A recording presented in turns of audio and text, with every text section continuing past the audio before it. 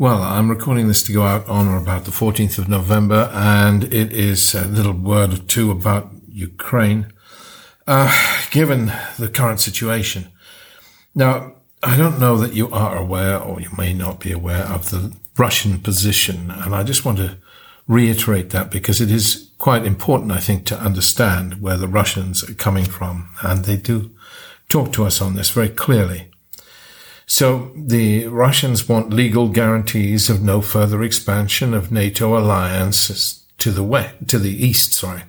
east, and guarantees that Ukraine will not join NATO and NATO will not create military bases in post-Soviet countries.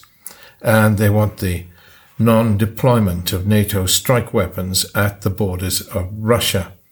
And additionally, according to them, they want the withdrawal of NATO forces in Eastern Europe to the positions of 1997.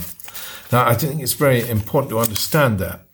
And when I understand it, you don't have to agree with it, but just to understand the Russian position, when they talk about post-Soviet Union countries, they mean countries like Ukraine. Now, that's quite distinct from post-Soviet bloc countries like Poland.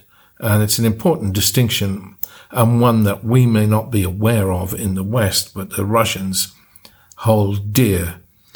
Of course, there have other demands, key amongst which is that they hold on to the Donbass and Crimea.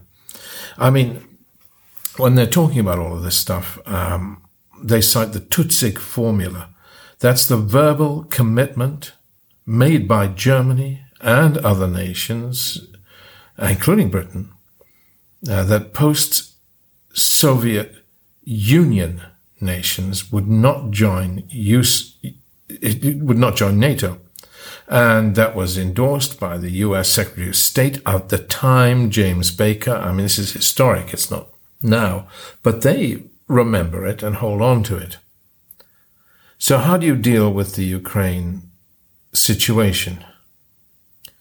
Well, let me be blunt. The obvious solution is to have everyone, including Russia, recognize the autonomous status of Luhansk and Donetsk, also known as the Donbass within Ukraine. I think this is just the only answer. And just to be clear on something rather frightening, because I don't think people in the West are really aware of this. Will Russia use tactical nuclear weapons in Ukraine if driven back? Of course she will. Is that not blatantly obvious? In the first Crimea War, in the days of Florence Nightingale, Russia sacrificed 250,000 dead. What will she sacrifice today? Everything. So, we have winter coming. It's a pause. But we must consider the Russian position because it's awesomely dangerous not to, in my view. This is a short podcast, a short, sharp message, because these are dangerous times for the world in Ukraine. Bless you. Thank you.